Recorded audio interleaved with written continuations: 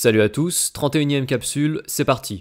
Si j'en crois les commentaires, vous avez été nombreux à apprécier la dernière capsule qui prenait un petit peu de recul sur la situation du coronavirus, donc merci à vous pour vos retours. On reste sur le coronavirus aujourd'hui puisqu'on vient d'apprendre que des mesures inédites ont été instaurées dans les Alpes-Maritimes et on va voir en quoi c'est intéressant pour le reste du pays. Alors parmi ces mesures, qui ne concernent donc que le département des Alpes-Maritimes, on a entre autres le renforcement du port du masque ou celui des jauges dans les magasins, qui pourront donc accueillir moins de clients à la fois. Mais la mesure la plus importante, c'est l'annonce d'un nouveau type de confinement, le confinement du week-end. Désormais, la nouvelle règle dans les Alpes-Maritimes, c'est que vous êtes confiné du vendredi 18h au lundi à 6h du matin. Et il y a des points intéressants à voir avec cette nouvelle mesure. Bon déjà, comme d'habitude, c'est annoncé de façon à faire le moins de vagues possible. Vous remarquerez que ce n'est pas Macron qui impose ça à la France. C'est trop contraignant, donc comme d'habitude, on va nous faire passer cette nouvelle mesure par petits morceaux, pour qu'elle soit instaurée le plus progressivement possible, et donc évidemment pour éviter une contestation de masse. Donc on ne confine pas la France, mais juste les Alpes-Maritimes. Et d'ailleurs, si vous regardez bien, même pas, c'est pas les Alpes-Maritimes, c'est la zone littorale du département, donc les villes côtières.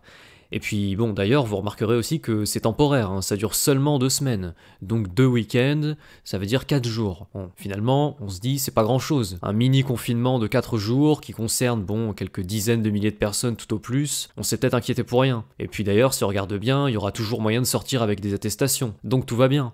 Bon là évidemment je suis sarcastique. Je suis sarcastique parce que comme pour les masques, comme pour le couvre-feu de 20h, comme pour le couvre-feu de 18h, on nous refait le coup de la progressivité. On nous dit que c'est juste dans telle ou telle portion du territoire, telle ou telle ville, et finalement quelques semaines plus tard, c'est généralisé au pays tout entier. Alors la justification de ces nouvelles mesures dans les Alpes-Maritimes, c'est qu'il faut éviter les foyers d'infection liés au tourisme. Et ça veut dire quoi? Ça veut dire que dans les prochaines semaines, tous les lieux touristiques de France auront un motif pour appliquer à leur tour le confinement du week-end. Tous les littoraux, toutes les grandes villes touristiques, etc.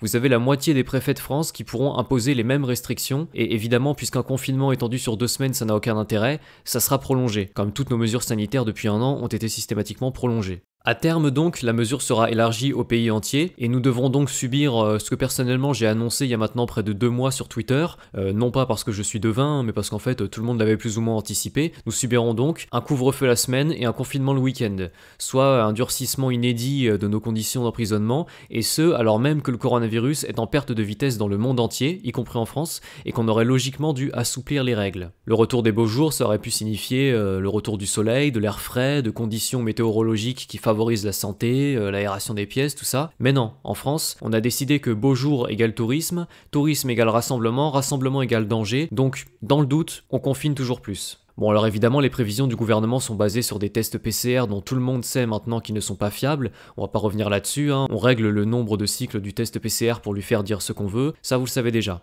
Ce nouveau confinement n'est donc justifié par rien, et je rappelle encore une fois que ni le confinement, ni le masque, ni le couvre-feu n'ont une quelconque justification scientifique. Rien ne prouve que ces mesures ont un quelconque impact sur le virus, et les quelques études qu'on a sous la main tendent même à démontrer le contraire. On en a déjà parlé dans la capsule 25. Donc pour le dire plus simplement, on s'enfonce toujours plus loin dans la dictature sanitaire. Et les commerçants des Alpes-Maritimes, qui sont entravés depuis 1 an dans leur activité, se prennent un nouveau coup de massue.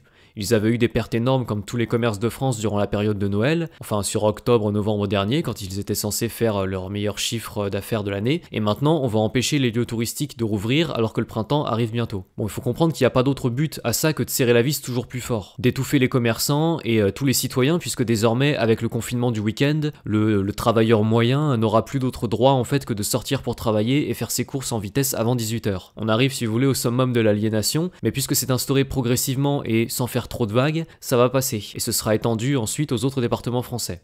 Bon cela dit, je parle peut-être un petit peu trop vite, on aura peut-être de nouvelles annonces plus réconfortantes prochainement, puisque Macron est censé annoncer de nouvelles mesures dans les jours à venir. En tout cas c'est ce qui se dit, et officiellement il est censé être anti-confinement. On a même des membres du conseil scientifique qui se disent maintenant opposés au confinement total. La logique voudrait donc que, puisque les chiffres sont bons à l'échelle nationale, que Macron rallonge un peu la laisse et nous laisse respirer. Bon ça on verra bien. Retenez bien en tout cas que si le gouvernement assouplit un peu les règles, ce n'est que grâce à l'opposition populaire. Le conseil scientifique, il ne dit pas « arrêtons le confinement car c'est inefficace ». Il dit, je cite, article en description, « Jusqu'à présent, les populations ont eu une attitude relativement coopérative, mais leurs doutes et leur méfiance sont visibles dans les mouvements de protestation observés dans plusieurs pays. En gros, avec ce nouveau confinement dans les Alpes-Maritimes, le gouvernement tâte le terrain et fait tout ce qu'il peut pour maintenir son contrôle sur nous sans que ça ne dégénère en manifestations massives comme dans d'autres pays européens comme l'Espagne, l'Autriche, le Danemark, etc. » On verra donc la direction que prend le gouvernement, mais n'oubliez pas que Macron n'a aucune raison de nous rendre nos libertés s'il n'y est pas contraint. S'il recule, c'est que l'opinion populaire le force à reculer. Bon, en tout cas, ce qui est sûr, c'est que le gouvernement entretient sciemment le flou dans ses décisions et que c'est sans doute le meilleur moyen pour lui de déprimer la population. C'est la raison pour laquelle depuis un an, les mesures sanitaires sont toujours plus absurdes, pour générer le maximum de frustration chez les gens. C'est aussi la raison pour laquelle les mesures sont prolongées sans qu'on ne nous explique jamais pourquoi. Ça nous laisse dans l'attente, on ne sait pas exactement ce qu'on attend, ni combien de temps on attendra, et c'est également la raison pour laquelle les mesures changent toutes les 2 semaines. Tout ça, ça génère de la confusion, de la frustration et surtout ça génère de l'immobilisme. Parce que pour être actif, pour se projeter, pour entreprendre, donc en gros pour que la société soit prospère, il y a une condition essentielle, c'est la stabilité. On ne bâtit jamais rien sur du sable, donc il faut que les règles soient claires et surtout qu'elles soient fixes, qu'elles durent dans le temps. Et ça, c'est pas du tout le cas aujourd'hui et depuis un an. Aujourd'hui, les gens ne consomment plus parce qu'ils ont peur du lendemain, les médias leur vendent l'apocalypse et la misère jour après jour, donc les gens logiquement préfèrent économiser au cas où. L'activité entrepreneuriale, personnellement, c'est pareil, je m'y risquerais pas, sachant que du jour au lendemain, on peut me faire fermer mon commerce ou m'imposer des règles de fonctionnement qui sont aberrantes. Et pour se projeter dans l'avenir, c'est pareil. Avant, on nous faisait peur avec le climat ou avec l'insécurité, mais maintenant, on a peur de notre propre gouvernement, on a peur du confinement éternel, du vaccin obligatoire, on nous fait miroiter le grand reset et donc la fin de la propriété privée. Bref, il faut avoir une sacrée confiance dans l'avenir pour acheter une maison, fonder une famille ou un commerce en France en 2021, alors que le gouvernement vous tire systématiquement dans les pattes. Tout ça, ça participe à un narratif de la peur et de l'asservissement qui paralyse la population tout entière. On va pas refaire la capsule de la dernière fois, mais l'enfermement, plus la frustration, plus l'incompréhension, plus l'attente, plus nos politiciens qui nous prennent ouvertement pour des idiots, ça vous fait un cocktail assez terrible.